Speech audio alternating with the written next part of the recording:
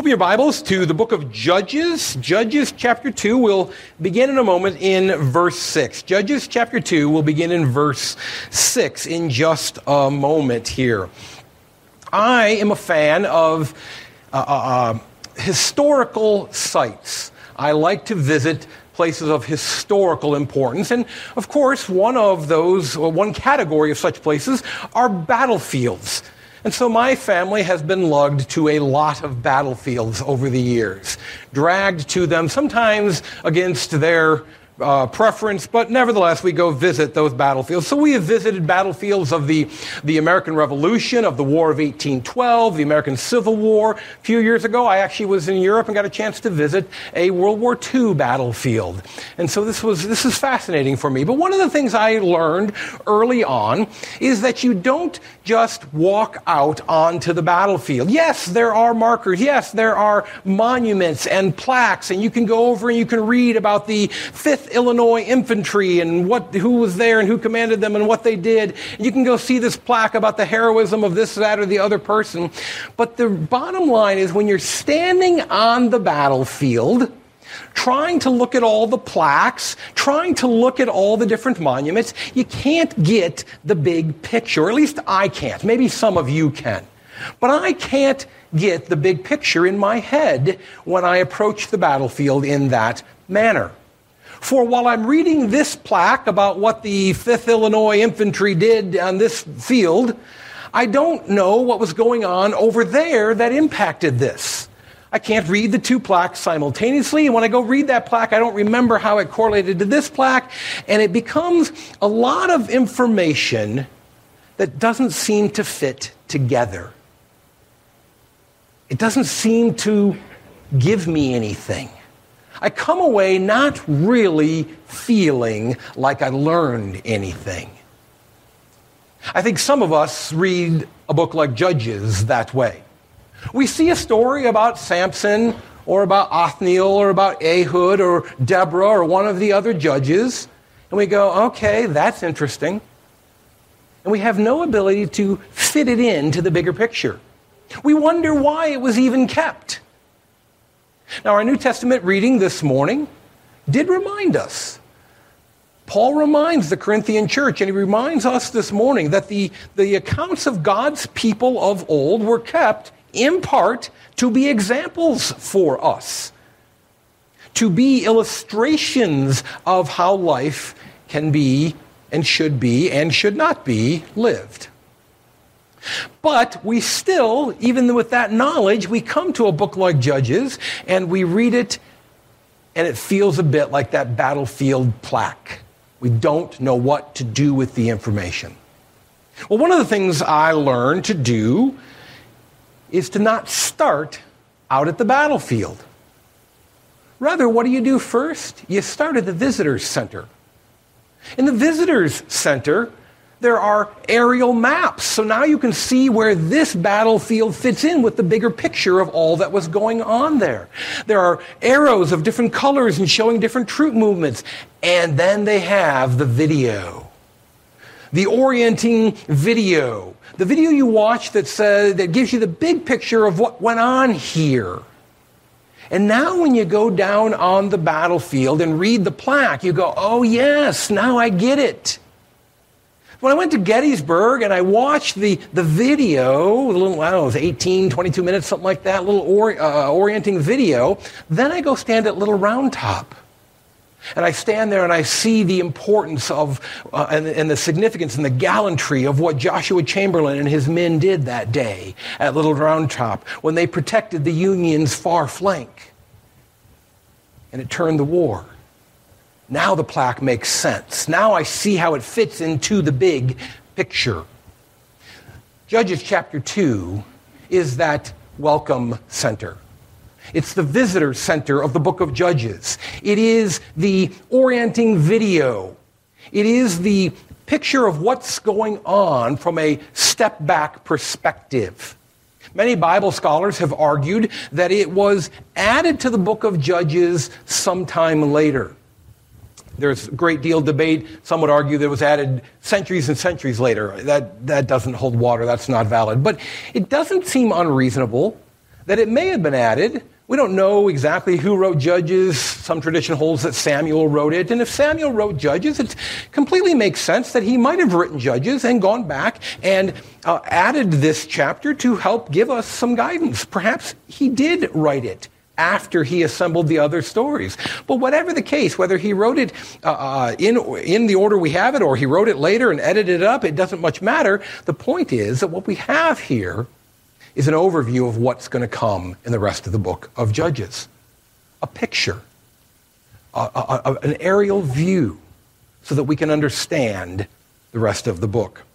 So this morning, as we prepare to read Judges chapter 2, I want us to note three key areas, three key aspects of this introductory overview section. In verses 6 through 13, Judges 2, verses 6 through 13, we're going to see the crisis of faith. The crisis of faith.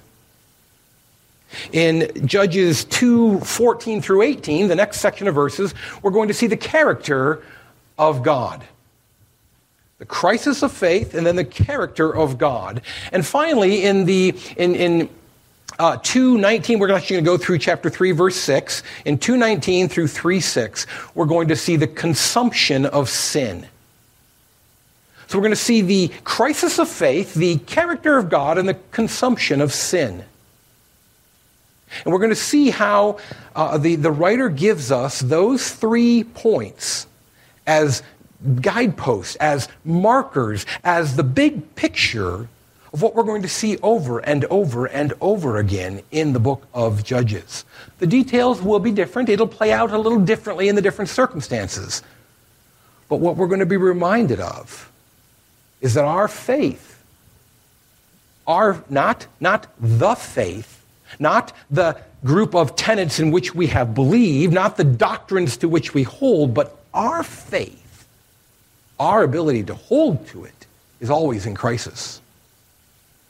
We're going to see the character of God, who both hates sin and saves sinners. And then we're going to see the consumption of sin, that it is inherent in who we are, that apart from God's leadership, apart from God's guidance, apart from God's hemming us in and protecting us, we will be consumed by sin. We will fall back into it every chance we get. Before we dive into this, let's ask the Lord's guidance as we seek his word. Spirit, speak to us through this, your word. Let us hear its message. Let us be warned where there are warnings. Let us be challenged where there is challenge. But let us see our need for you to be our shepherd, for you to have your hand upon us. Through your word and through the leaders you ordain in your church, let us recognize that we will be consumed by sin if we do not follow you. We pray this in Christ's name. Amen. Judges chapter 2, we're going to begin in verse 6. I'm going to read straight through 3:6. When Joshua, and I should make this comment, you recall in Genesis chapter 1, there's an account of creation, and then Genesis 2 comes back and gives a more detailed retelling of a portion of the creation. We saw in Judges 1 last week that Joshua had died, and now we're seeing Joshua die again. It's not two people named Joshua. There was no resurrection and re-death, but rather this is a coming back and a retelling of that with some more detail filled in. When Joshua dismissed the people of Israel went each to his inheritance to take possession of the land. And the people served the Lord all the days of Joshua and all the days of the elders who outlived Joshua, who had seen all the great work that the Lord had done for Israel. And Joshua the son of Nun, the servant of the Lord, died at the age of 110 years. And they buried him within the boundaries of his inheritance in Timnath-Heres, in the hill country of Ephraim, north of the mountain of Gash. And all that generation also were gathered to their fathers. And there arose another generation after them who did not know the Lord or the work that he had done for Israel. And the people of Israel did what was evil in the sight of the Lord and served the Baals. And they abandoned the Lord, the God of their fathers, who had brought them out of the land of Egypt. They went after other gods from among the gods of the peoples who were around them and bowed down to them. And they provoked the Lord to anger. They abandoned the Lord and served the Baals and the Ashtaroth.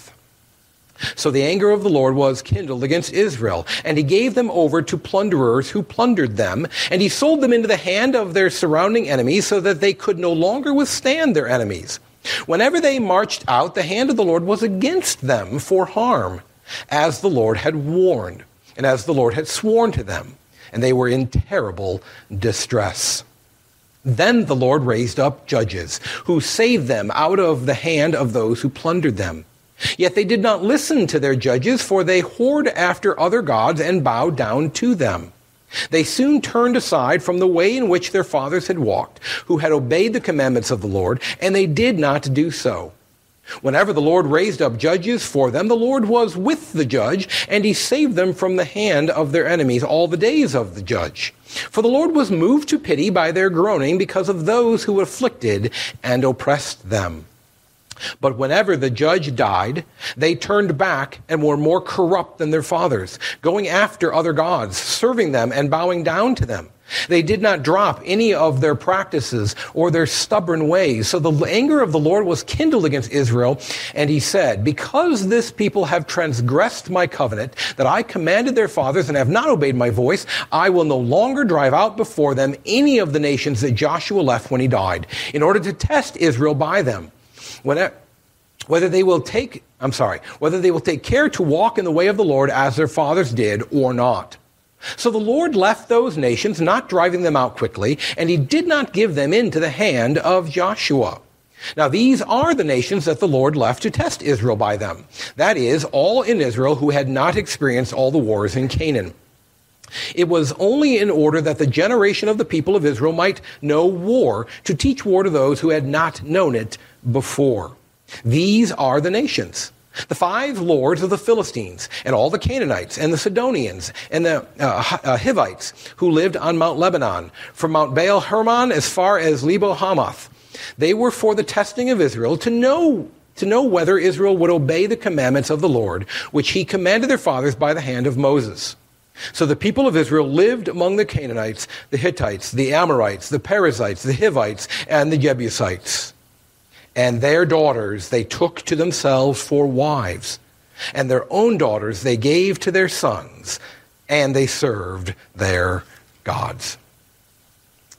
The crisis of faith, the character of God, and the consumption of sin. Those are the 3 sections in what we have read that really are going to play out over and over and over again in the book of Judges. Let's look more closely, rather briefly, at each of them. The crisis of faith in verses 6 through 13. So what do we see there when we speak of the crisis of faith? What is it that put their faith at risk? What is it that made it hard for them to continue to walk in the ways of the Lord their God? Well, the first thing we're going to note is actually we need to go back and be reminded of what happened in chapter 1.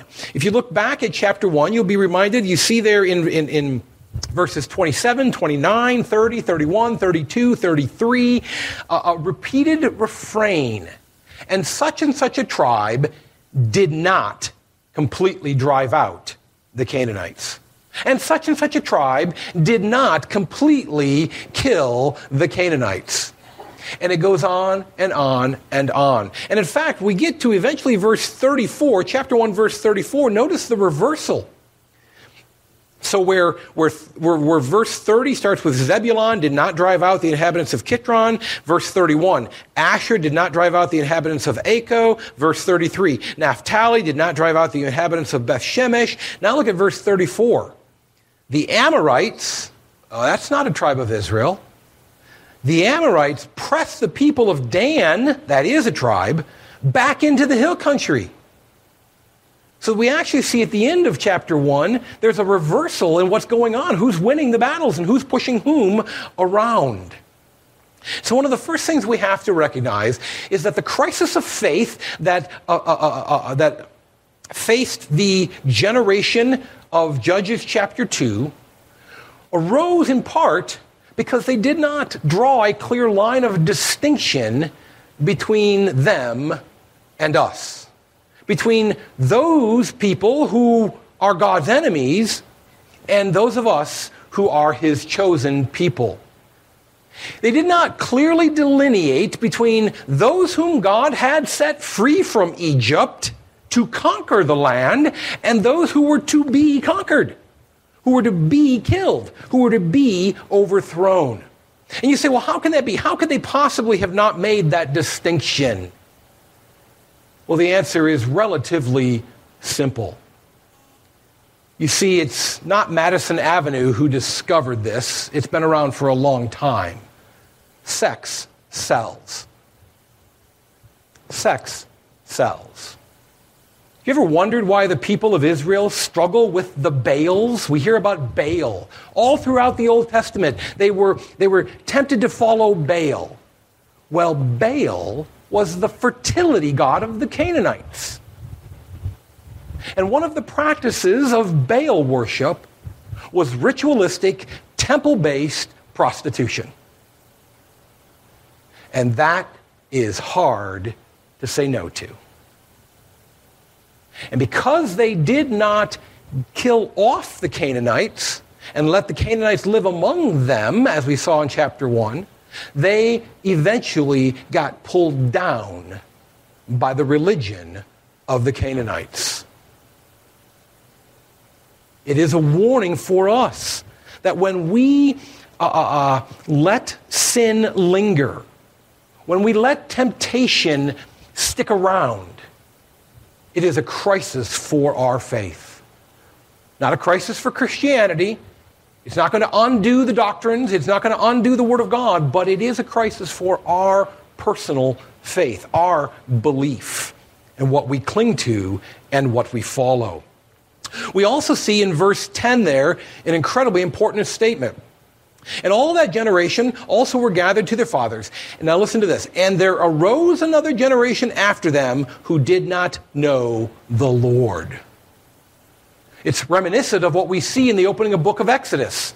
And there arose a Pharaoh who did not know Joseph. And that means trouble's coming. Well, we have it here. And there arose a generation who did not know the Lord. And that means trouble is coming.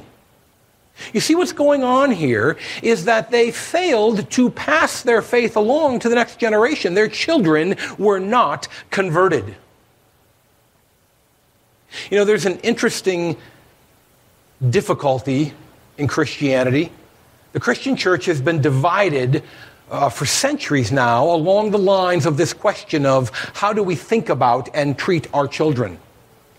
And without taking time to deal with all the nuance, and I recognize there's a great deal of nuance between this, but more or less on the two extremes, the views kind of go like this. There is the extreme view that says you treat your children as though they are part of the church until you have some reason to do otherwise. And then there is that view that says you treat your children as though they are unsaved and completely outside of the church until you have reason to do otherwise. And it's that tension of what do we do with our children? And the reality here is that we need to incorporate our children into the church. We need to bring them into the life of the church. We need to make them part of the body of Christ. It's the reason we baptize our infants. But we must never mistake that for conversion. We must never mistake that for them being a Christian. We must still teach them the faith. They must know the Lord. We must impress upon them the importance of things like worship. We must communicate to our children, it's not that we go to worship because that's what we're supposed to do, or that's just what you do on a Sunday morning. It's because we're meeting God. We're going to hear God speak to us. And that's not normal. That's not what happens every other day of the week. We're going to hear God speak to us through His Word. And then we're going to praise Him. Not because we particularly like the song, or because we particularly like the tune, but because God's worthy of praise. And we're going to sing out. Think of all the subtle little ways that we mock preaching, or we scoff at certain songs, or we make fun of worship, and what that communicates subtly to our children, not just our biological children, but our covenant children. When we baptize a child, we all take a vow to help raise that child in the fear and admonition of the Lord. We are all responsible to do everything we can to bring every measure of grace to bear, all our prayer, all our teaching, all our encouragement, to see that the next generation knows the Lord, or the faith as we know it will vanish. There arose a generation that did not know the Lord. We see then in verse 12, and they abandoned the Lord, the God of their fathers, who had brought them out of the land of Egypt. They went after other gods from among the gods of the people who were around them. They forgot the Lord. It's not just that their children didn't know the Lord, but they forgot the Lord. They forgot all that he had done for them. They forgot how bad off they once were until he set them free. They forgot how they had wandered in the wilderness until he brought them in the land. They forgot how they stood at the edge of the Jordan not knowing what to do until he parted the waters. They forgot how they stood at the base of the walls of Jericho and threw up their hands and said, "We can't take the city," until he brought the walls crumbling down. They forgot how they saw themselves as grasshoppers in the eyes of the inhabitants of the land, and yet God cleared them out before them. They forgot how once upon a time they were a little congregation who thought they might never have a building, and God provided it. They forgot how they were one time a group of believers who had lost their pastor and wondered if they would ever get another, and God provided it for them. They forgot that the number of times that they prayed over the budget, wrestled over the bills that were due, and the money came in. We cannot forget our God. The crisis of faith came upon the people of the book of Judges because they did not clearly make a distinction between us and them. They blended with the unsaved pagan culture, and it dragged them down. The crisis of faith came upon the people of God because their children grew up not knowing the Lord. And the crisis of faith came upon the people in the book of Judges because they did not remember all that God had done for them. But the introductory movie here in Judges 2, the visitor center of Judges chapter 2, doesn't leave us with just the crisis of faith. It also tells us something about the character of God that we're going to see over and over and over and over again in the book of Judges. Look at the contrast of verses 14 and 16. An amazing contrast between these two verses. Verse 14, so the anger of the Lord was kindled against Israel, and he gave them over to plunderers who plundered them. And then verse 16, then the Lord raised up judges who saved them out of the hand of those who plundered them. God sent the plunderers, and God sent the salvation. God sent the punishment, and God sent the relief. God sent the chastisement, and God sent the forgiveness. The character of our God is that he hates sin, and he will always act against sin. You cannot get away with it. I worry sometimes. I read the book of Revelation, and there's one of my favorite passages. It's one I love to read when I'm having a tough time in life. It's one I like to read like a hospital of other people. In Revelation, other end of the Bible, Revelation 21, and we read there where the new city comes down from heaven, and God lives among his people and is their God. But there's a little line in there that concerns me a little bit. For it says that he will wipe away every tear. And I've always been bothered by that, because that means there will be tears. I think we're going to regret a lot that we've done. I think we're going to mourn our sin. I think we're going to get to heaven and having walked away from the judgment, having been saved by the blood of Jesus Christ, but unbelievably ashamed of what was revealed about us And it's going to be hard to take. You're not going to live with that for eternity. He will wipe away those tears. When we say there are no tears in heaven, well, there will eventually be no tears in heaven. But initially there are. God hates sin, and he is always going to bring it to account. But then we see that this same God that hates sin provides a way out from underneath it. He provides a Savior. He provides salvation. And the reality of the book of Judges is that it is a book of types. Over and over and over again, each judge is, in his and her own way, a type, a model, a picture of the Christ who was to come, who was to be the ultimate salvation, who was to set people free from sin. The character of God, revealed in verses 14 through 18, is that he hates sin and yet saves sinners.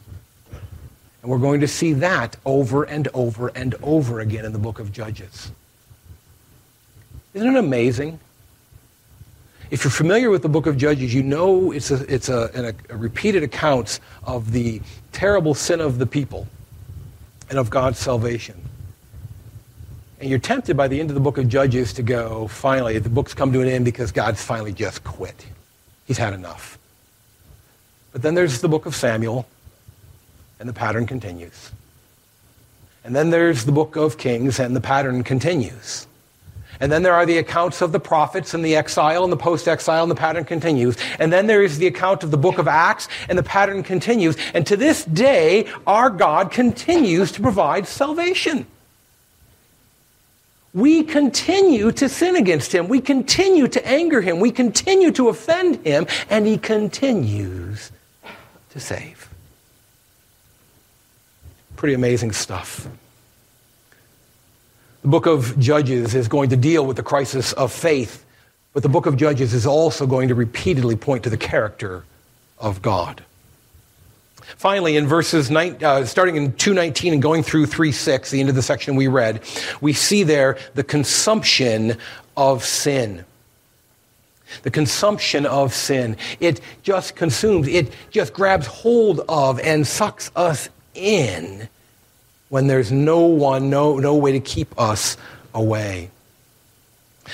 I tell a lot of stories that involve my children, but those stories are a lot more fun when the child's actually present, and so I will tell one about our daughter. So our daughter is little. She's really little at the time. Walking, but that's about it. And her uncle is babysitting for her and her older brother. And there's a decorative chess set that my brother, her uncle, had gotten. I don't remember where or how, and he's got it out on the coffee table. And when he didn't have his own kids yet, so we're dropping off the two little ones. He's scared to death to be the babysitter. He doesn't know what he's doing. And he asked us, should I take these things up and baby-proof the house? We said, no, they need to learn not to touch certain things. It's okay. We get back a few hours later. My brother is frazzled. The daughter is crying. It's not a good situation. She kept touching the chess set. He kept taking her away. She kept touching the chess set. He kept scolding her. She kept touching the chess set. He kept slapping her hand. She kept touching the chess set. He didn't know what to do. She couldn't let it go. She was obsessed with that chess set. And so unless he was standing right there, she went for it every time.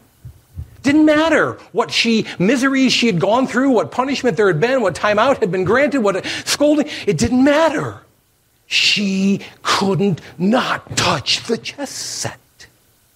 And that's the picture of sin we have here in the book of Judges. Unless the judge of God, unless God's appointed person is standing right there keeping us from walking into sin, we can't help ourselves. It doesn't matter how many times the Philistines have raided us. It doesn't seem to matter how many times the Canaanites have plundered us. We're going to do it again.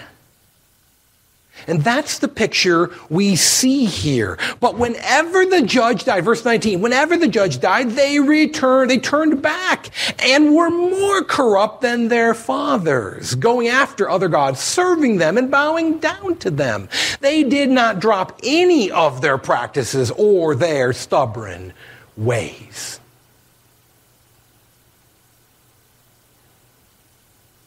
We cannot walk this life alone.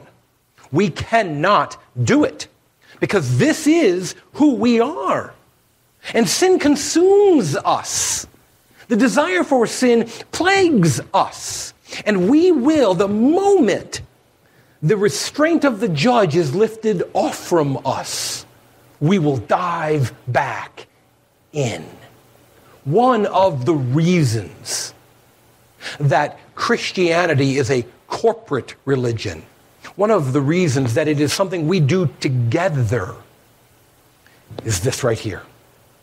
We all need judges in our lives. We all need those who will sit over us and guide us and say, don't go there. Don't touch that. Don't do that. We all need that. I would encourage each of us to think about how it is that we use or perhaps fail to use the judges the Lord has placed in our lives, the elders of our local church, those who teach and instruct through means of books and online and those sorts of things. How are you using those things? When there's a big decision, are you seeking their counsel? Or are you doing what is right in your own eyes? When the people had judges over them, they stayed the course. When the judge was taken away, they fell quickly back in to the patterns of sin. We need to hear that warning. The visitor center of the book of Judges shows us that for the rest of the book, we're going to see this repeated pattern, that there is a crisis of faith. But we're also going to see the character of our God, that he punishes sin but saves sinners. And we're going to see the consumption of sin. That on our own, apart from his guidance, apart from his shepherds, apart from his word, we will fall into sin. Because it is who we are. As we go forward in the next few weeks and consider individual judges, we will hearken back frequently to this chapter as a guide to understanding where we are on the battlefield, as a guide to understanding what it is we're looking at in whatever chapter we happen to be in. Is this chapter about the crisis of faith? Is this chapter about the character of our God? Is this chapter about the consumption of sin? And we will have this to guide us. Let's pray. Lord, let us be guided by your judges, those who handle the word of God rightly, those who will listen to each other, debate with one another, wrestle through these things, and then offer instruction and guidance for us. Let us not do what is right in our own eyes and fall into the trap of the people of ancient Israel, but rather let us listen to those whom you put around us. And let us see the character of you, our God. Let us see your anger burning against sin, your hatred for sin, the way it disgusts you. But then let us see the salvation that you bring, salvation that you provide ultimately through Jesus Christ. And Lord, let us see the crisis of faith, that we are always at risk when we do not separate ourselves and distinguish ourselves from the culture. We are at risk of losing our faith. when we do not pass along the faith to the next generation, we are at risk of losing the faith. And when we forget all that you have done for us, we are at risk of losing the faith. Let this chapter of Judges, this visitor center, this orienting map, be for us a guide not just to understanding this book, but to living life. And let us live that life that you've given us in light of the gospel. We pray this in Jesus' precious name. Amen.